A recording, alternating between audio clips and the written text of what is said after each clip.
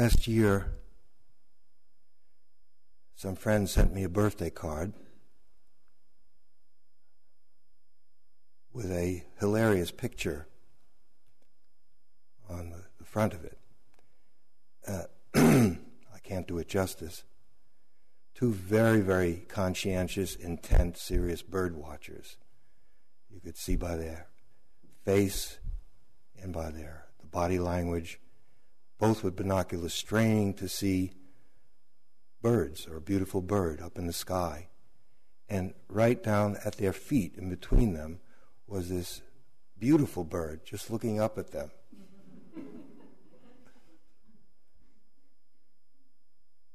Guess they were looking in the wrong place. Somewhat more complicated example, but the same message.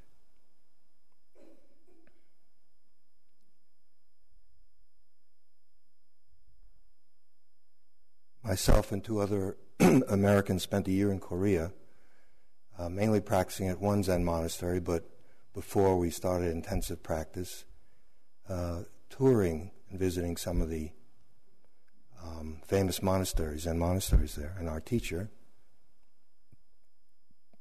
Korean Zen master named Sansanim, Sung-san, said, tomorrow we're going to see the most beautiful Buddha Rupa, most beautiful Buddha form in all of Korea.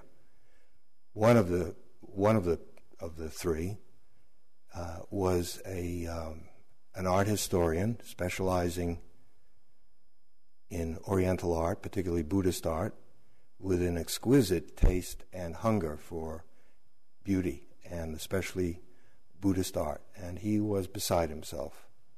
So we were all somewhat excited to see the most beautiful Buddha in all of Korea. Okay. The next day it was pouring rain. We made our way up this mountain. We were full of mud. It took hours to get up there. Some of the places where people do real meditation are not easy to get to, and it's not an accident.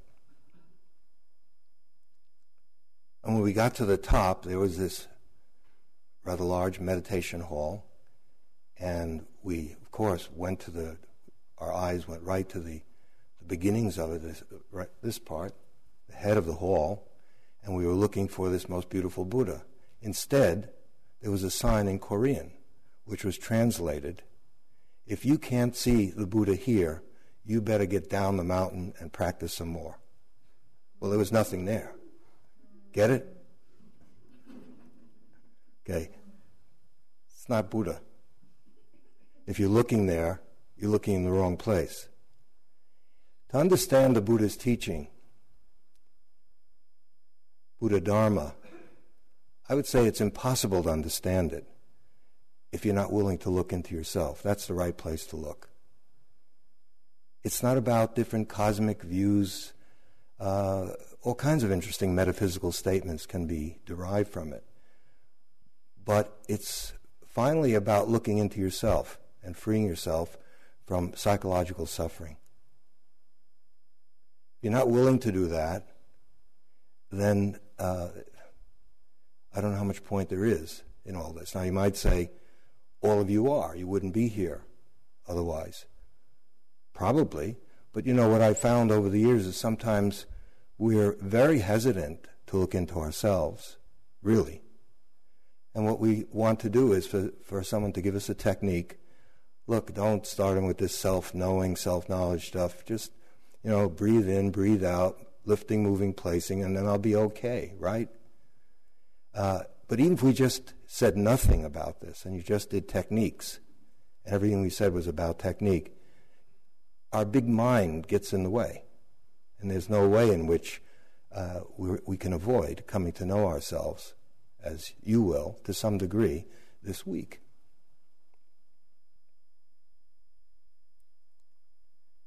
So that self-knowing is the core of the Buddha's teaching. Notice, as I'm using, it's a verb. You can use self-knowledge, that's a much more well-known phrase. But knowledge is something that you accumulate and put in memory and so forth. Self-knowing is something that you see in the active present, and it's valid in that moment.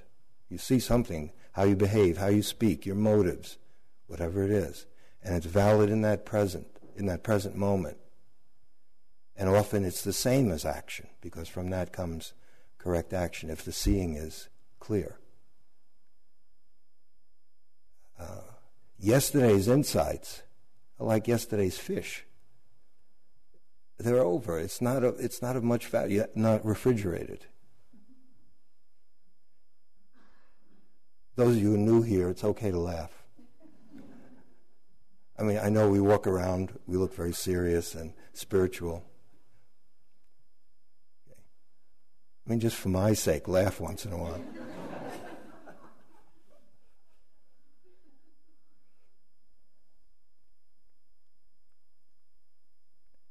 So self-knowing happens really anywhere. Any human being who's conscious, whether they heard of meditation or not, you can't help but come to know yourself a little bit better by living. Life is challenging us often, and it's imposed upon us. We do learn some things just by growing older.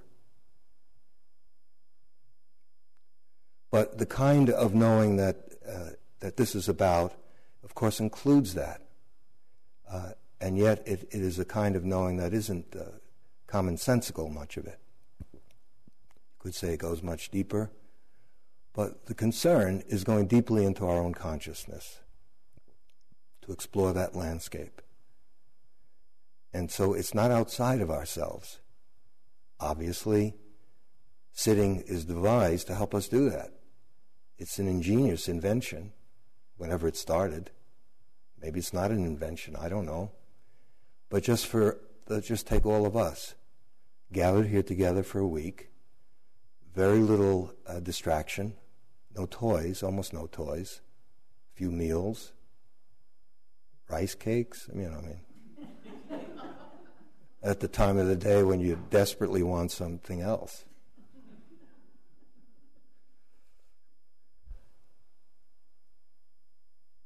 So we're here together, it's silent.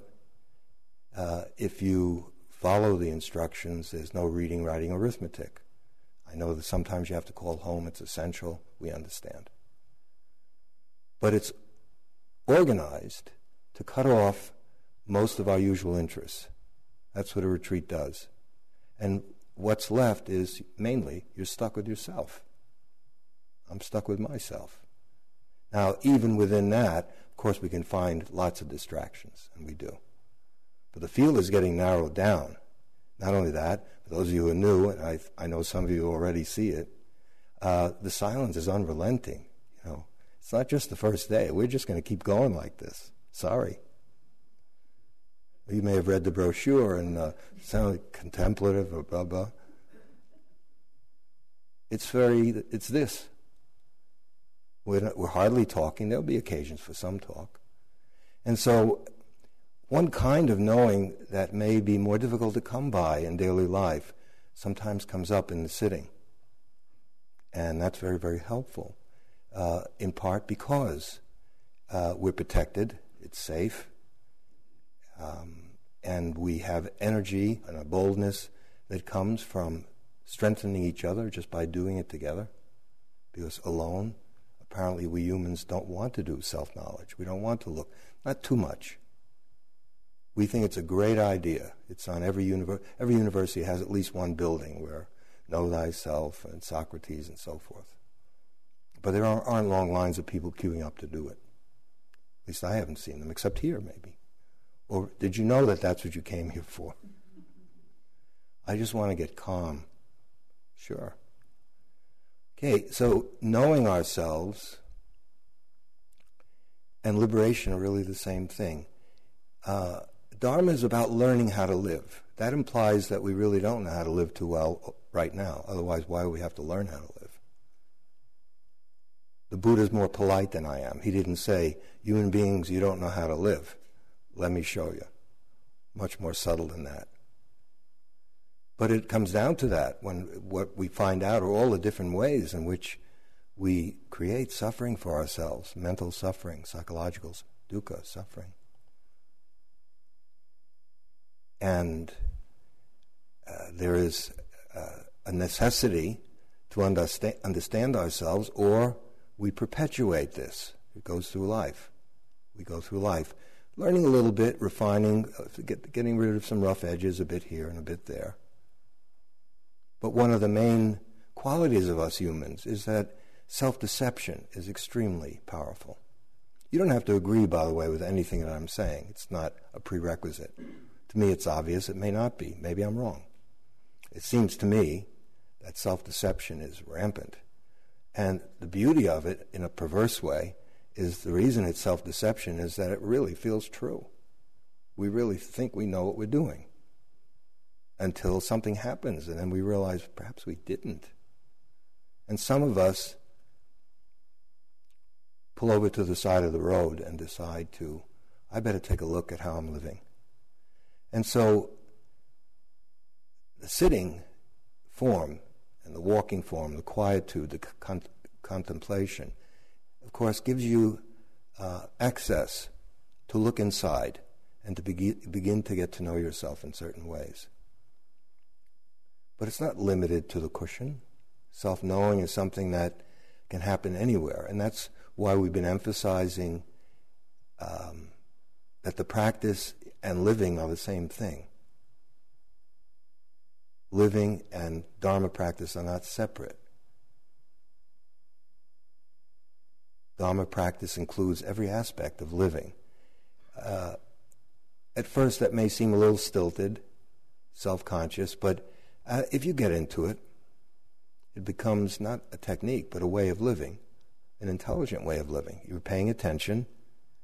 You're sensitive to what's happening to you inside and out, right? Here, there isn't so much social stuff going on, but there's still some. And you're willing to learn from what you see and hear. And we're getting encouragement all the time here to do that. And so don't limit self-knowing to the cushion, of course, but bring that mind, that kind of mind of an inquirer, someone who's interested in learning about life, which means learning about you. You're an expression of life. And that's what we're here for. Okay, so if that seems pretty sensible, the Buddha has said, be a lamp unto yourself. Tremendous emphasis on learning how to take care of ourselves, how to take responsibility for ourselves, how to see that our happiness and our suffering comes from right in here, our own heart. If we don't understand ourselves, there's bound to be a lot of psychological suffering. The degree to which we start to see into and through, let go of that which needs to be let go of or unlearned,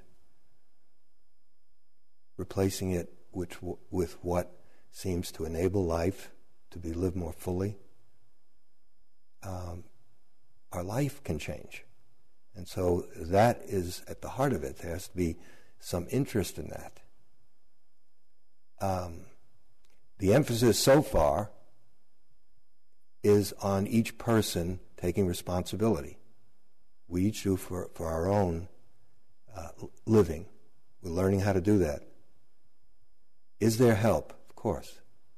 We're part of it. We're doing it right now. I would say the best help I've received have been from teachers who have gotten me to look at myself.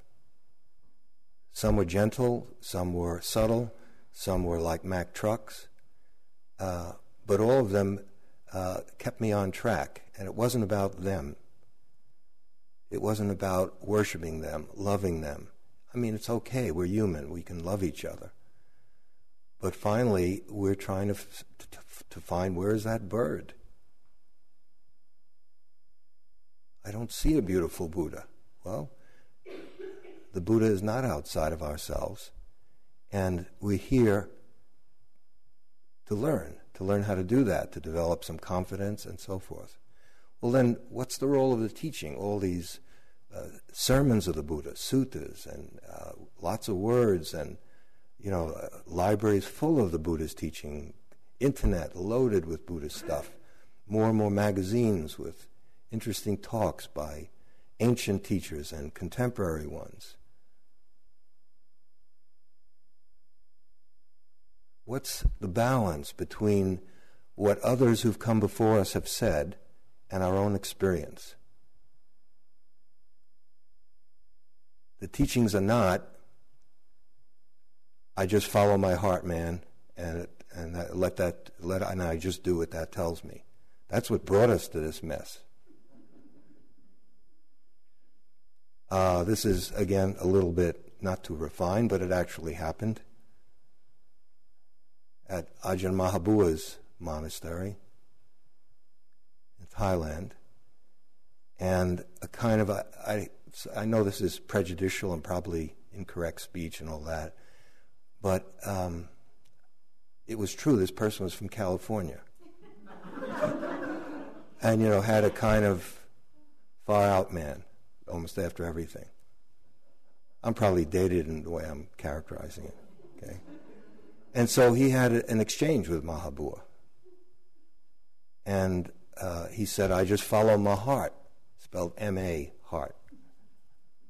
That was God. And Mahabua couldn't get it. The translator had to give it to him again and again.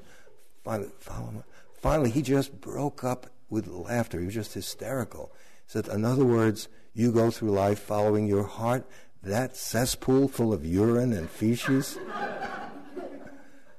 incorrect perceptions and destructive behavior patterns and so forth. And he just was beside himself laughing. Okay. So what to do? The teachings of the Buddha emphasize an independent spirit. To really, finally, we do have to follow our heart. He wasn't all wrong. But that heart has to be clarified. It has to be understood so that it becomes something that really works for us,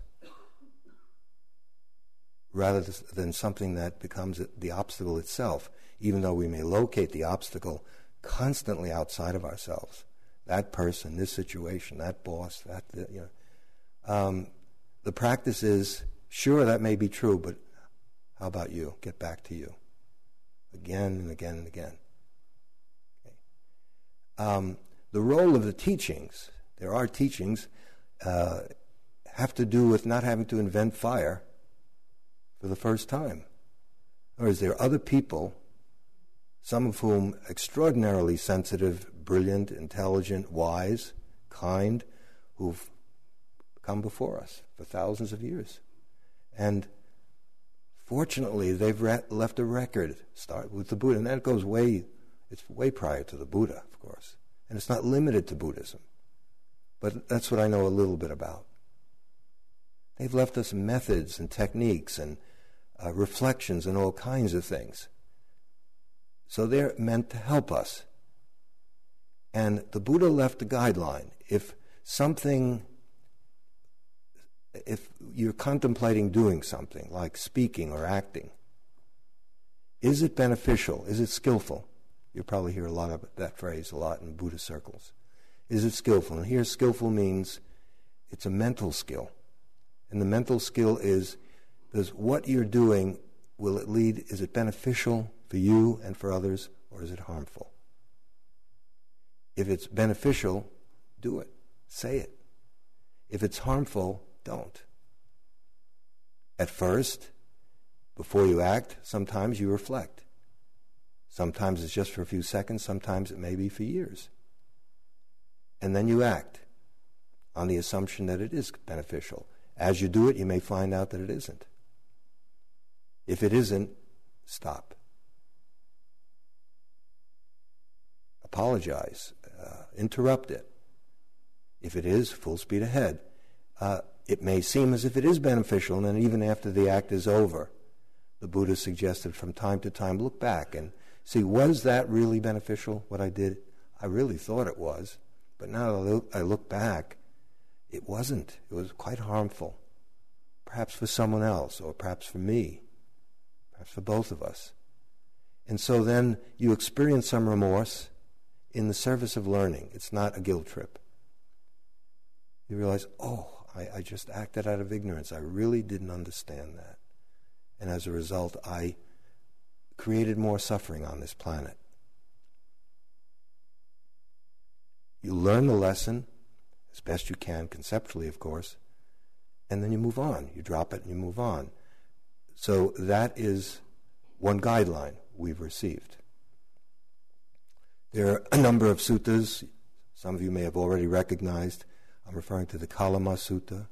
It's a very, very important one, having to do with this balance between seeking the counsel of the wise, but not handing over absolute authority to anyone or anything because it's ancient, because it's in an ancient text, because your teacher is famous, because so many people believe it and agree, etc.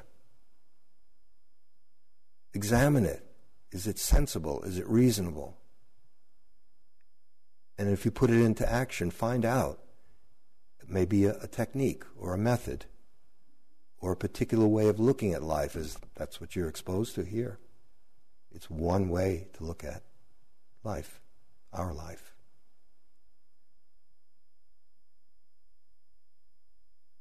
And so if it is, then wonderful. If not, don't. Stop it.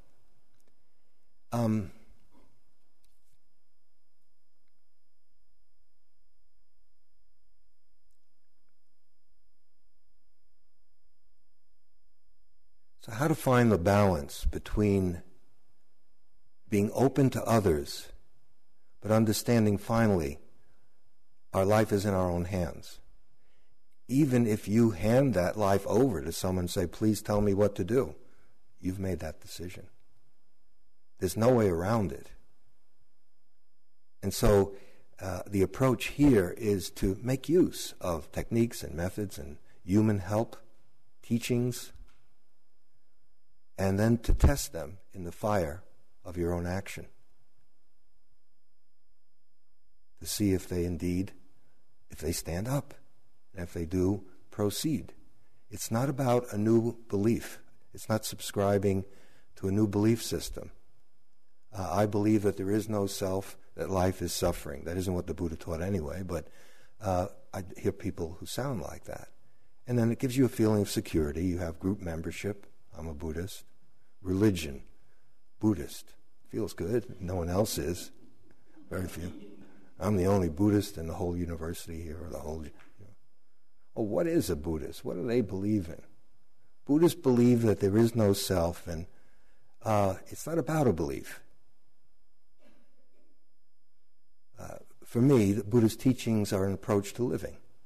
It's not really, so for me personally, doesn't mean if this applies to you, it's not so much of an affiliation as a way of life, an approach to living, which I have found extraordinarily fruitful. So, passing it on to you to the degree to which I can, it may or may not be helpful. I don't know. I hope it is.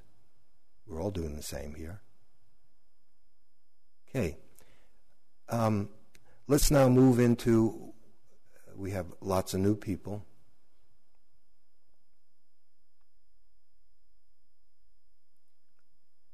We've started working with a simple in and out breath. Many of us who've been practicing for a while, perhaps we take that for granted. If you've been at this for a number of years, probably, you know that simple activity of conscious breathing, temporarily allowing other things to just go their way, thoughts, or the vast array of rich things that visit us, tempting, in the mind and in the body, temporarily to let them go into abeyance and to feature breathing in, breathing out, breathing again and again. And of course, the mind loves to run after other things. Following the breath is like just clear water, and it wants something to drink that has flavor, and ideally 4 or 5 things in it, or some melodrama, for God's sakes, just in, out, in, out. Okay. Some of what our job is to help you get through that phase until you begin to see if it's worth it. Is it worth giving up all those rich content, all the fantasies and dreams and memories and all the things you could be doing with your mind? You know, what many of us have discovered is good riddance. But maybe not. There's no fun. We can't now fantasize and do all kinds. First, that isn't true either. But we are at first being asked to relinquish. It's a kind of renunciation, to relinquish all of our predispositions, our preconceptions, our entanglements, mental, that have had so much practice. We've had so much practice doing them for just this simple in and out breath. Okay. Personally, on my own, I would never have come up with that. You know, if you gave me 25 years, paid for everything, put me in a room and say, can you come up with some simple ways that you'll be really happy and experience a lot of joy? I think there'll be all kinds of things on my, no, that's, I think if we put, Al Einstein, the whole gang together, I have a hunch they wouldn't. It's so extraordinarily simple-minded. Okay, so part of the legacy of the teaching is somebody said, this is worth doing. Sit down, shut up, and take a look at your breath. And we've heard that there's something good goes on at IMS. People come and go. They love it. They go back whenever they can. They, organize their life in certain ways, save money, do without this. They can get to the next retreat. Okay, I'll give it a try. So what I'm saying is, even from something as simple as that, and it gets into aspects of the teaching and practice, which are not as simple at all, do you know that it really is useful for you to do? Have you learned that yet? I mean, do you really know that? I do. Honestly, I'm not bragging. It's not that big a deal because it's lawful. If you pay attention, in, out, in, out, in, out, run away, in, out, in, out, in, out, run away, come back, in, out. Eventually, the mind settles down and gets peaceful, and even a tremendous joy comes, and it goes on and on like that. Well, that's what the Buddha is saying. Take the counsel of the wise. Use your reason, your intelligence. But finally, put it to a test and find out, is this really something that helps you in life? Now, we humans are so weird that we often discover things that really help us, and then we hardly do it. We prefer to do the things that make us miserable. Somehow, we like that. It's a little bit like being a delinquent or something. Whether it's diet or meditation, or that somehow we enjoy doing wrong. And self-knowing, the power that I'm implying, that is self-knowing, is in a sense synonymous with learning how to live. Wisdom, wise living, the art of living. That's premised on the fact that the world is lawful, that there's an intelligence at work in the universe. If you want to call it God, that's fine. They're all endless words.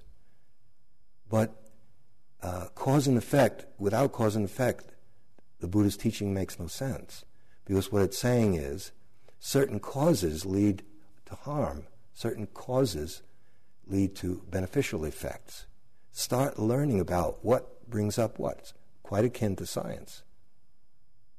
We're just ordinary common sense intelligence. Okay, so if we insist on doing things that don't work, out of some ornery quality in the mind, and then we get disappointed when the effect comes out of the cause. Well, the world is like that. Things don't just drop on us. We're planting seeds all the time. We're watering those seeds. We're caring for them. We try to see to it that is as much sunshine, not too much, not too little, and so forth.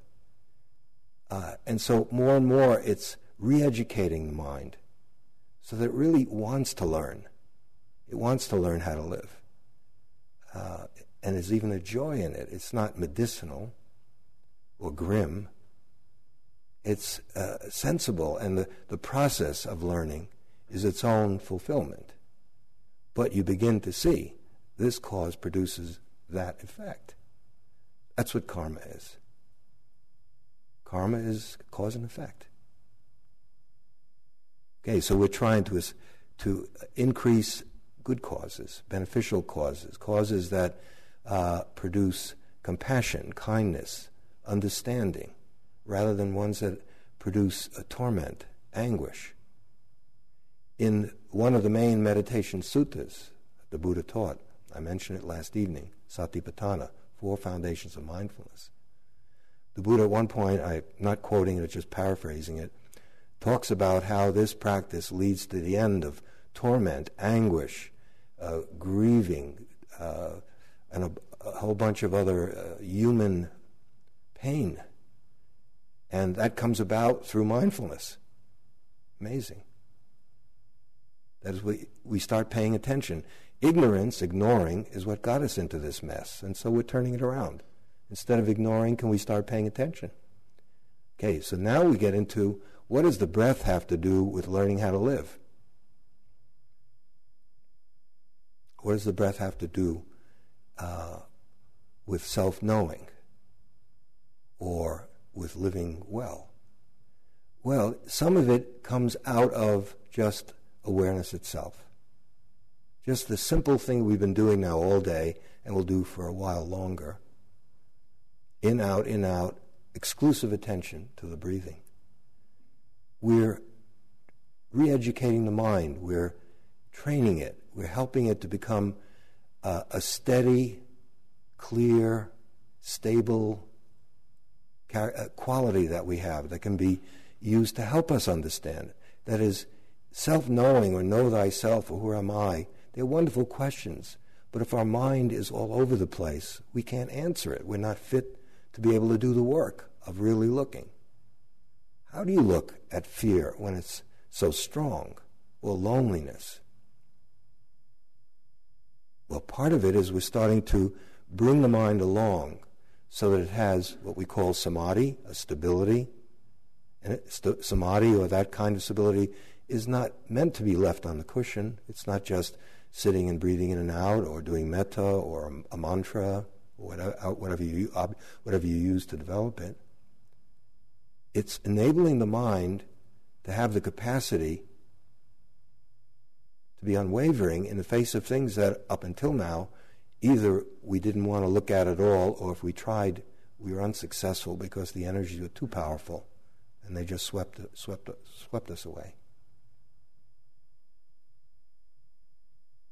And so we're using the breath a lot to begin with, and anything that helps us become aware of the breathing helps us develop that steadfast quality of mind, a steadiness that isn't pushed around by every situation that life brings to us.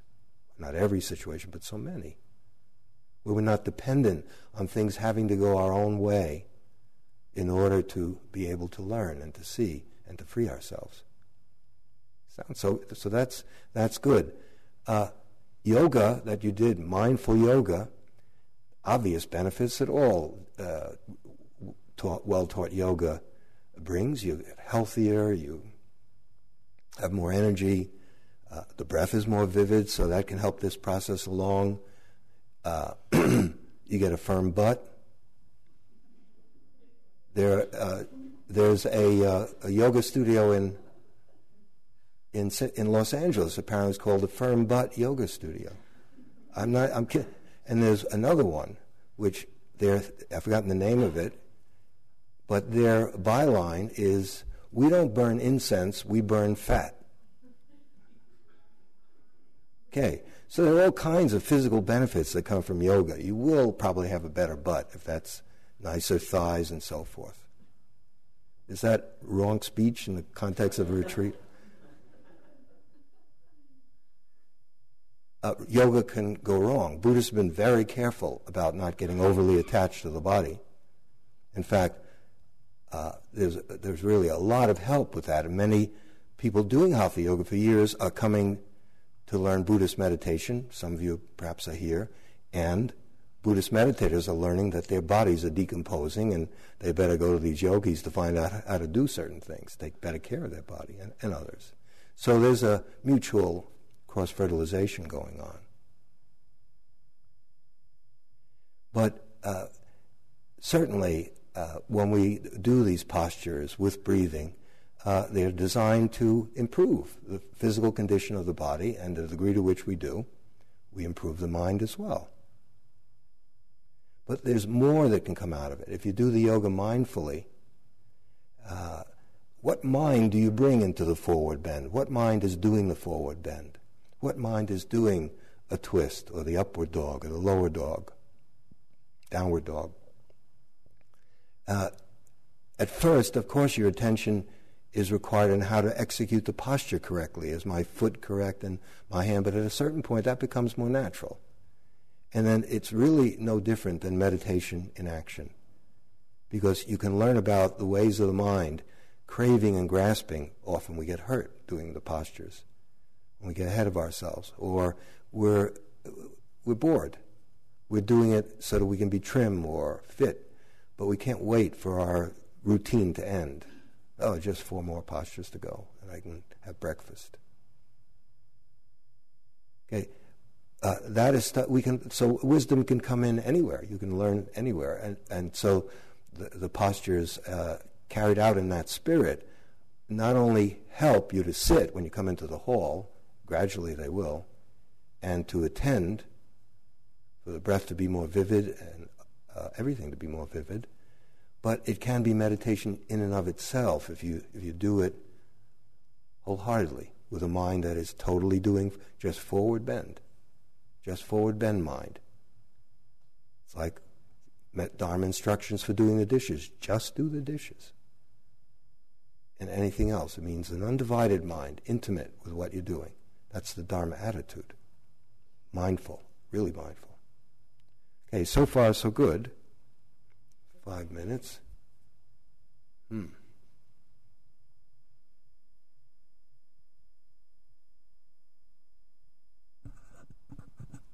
If we do yoga, and the country is becoming much more health conscious, which is a good thing, if you're on this particular path, and I'm speaking of things obviously just from that point of view, what's emphasized in the Buddhist teaching is to come to terms with the true nature of the body. Because we tend to get a lot of suffering comes from identification with the body, infatuation with it, wrong ways of relating to the body.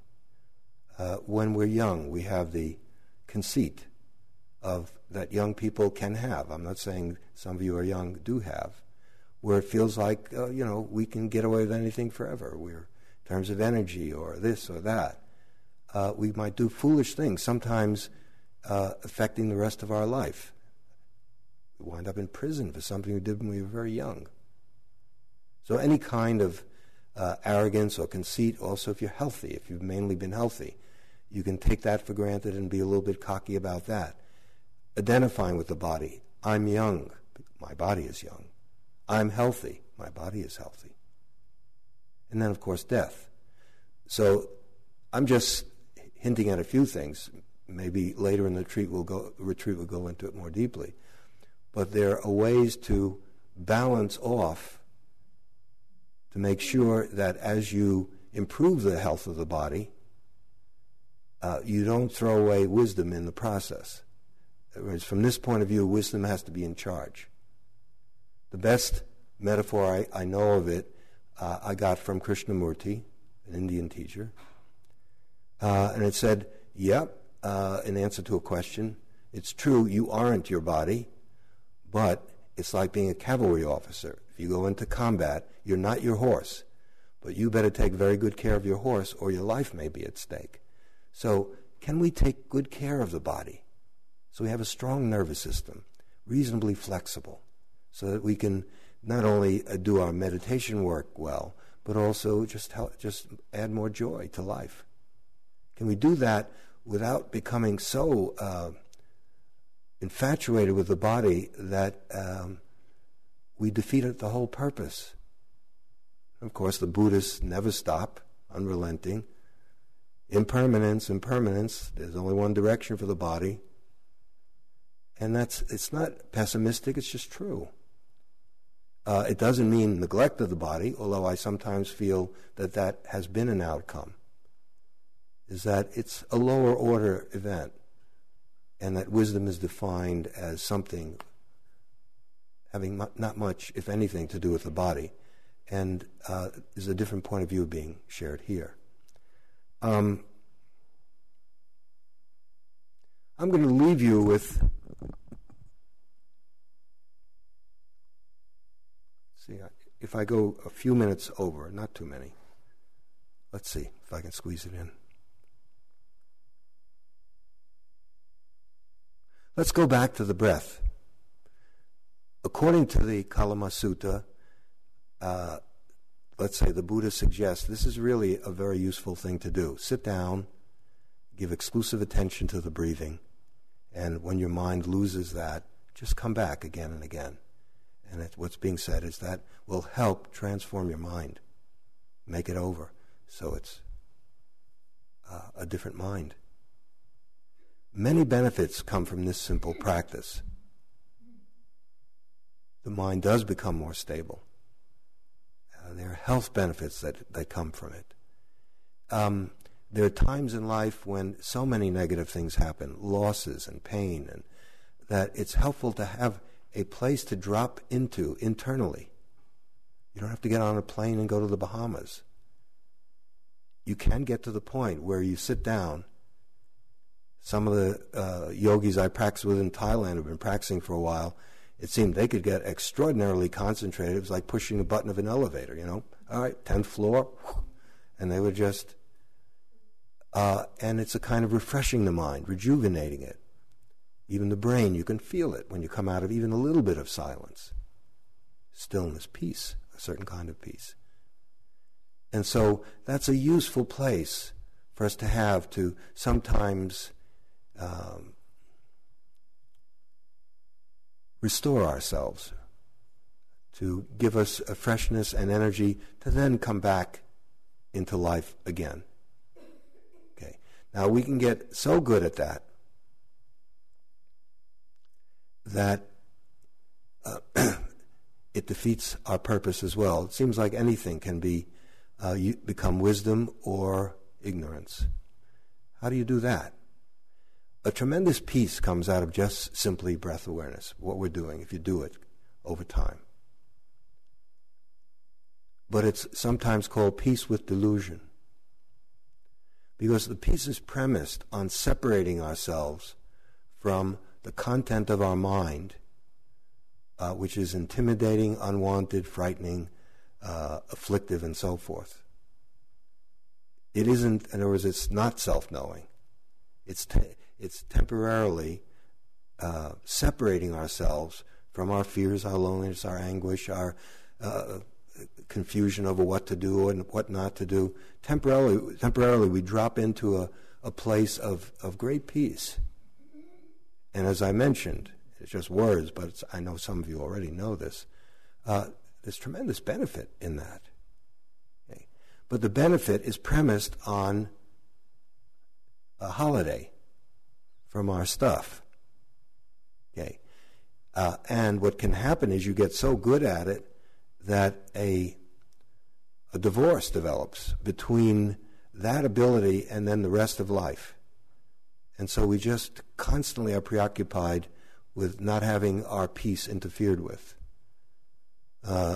Coming to places like this as much as possible, that would be fine. But then if we use that to set it up against the rest of our life, which I assume for most of us, if not all of us, is most of our life, constantly longing to get back to sit, being very offended by all kinds of things that are irritating, too loud, too this, too that, that becomes another form of suffering. So the peace that comes from that kind of beneficial effect, when attached to, is very, very limited peace. Precious, invaluable, but easily misused, because it's so fulfilling. So we become calm, we become peaceful, but we're still a fool. Just a calm, peaceful fool. And not for very long, because all that has to happen is someone turns up who looks at us the wrong way, or the weather is wrong, or we lose our job, or, it's endless what happens. And then what? Is the only place we can be happy on a cushion? I got to scurry back to my cushion. So I'm setting the stage for, we just began this practice of breath awareness.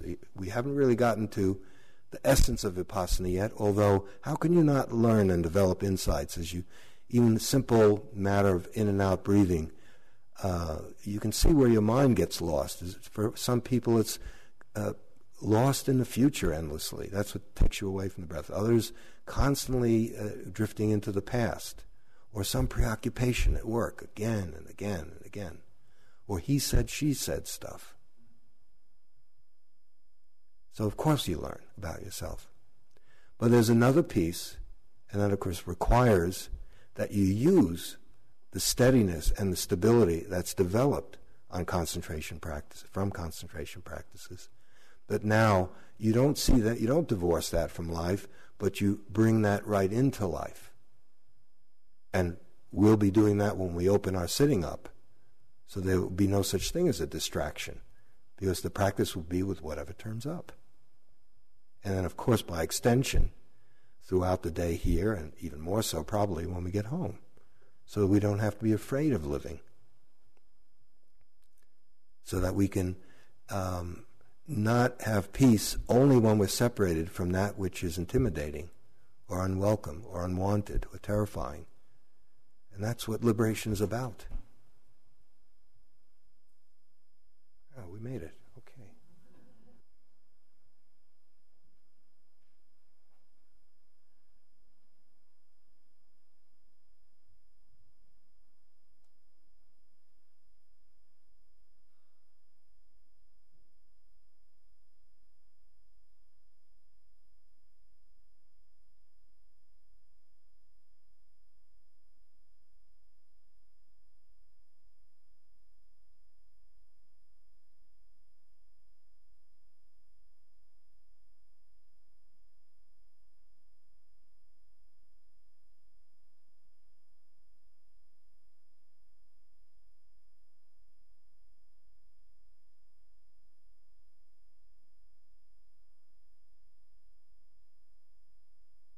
May we continue to look into ourselves. May such clear, direct seeing free us.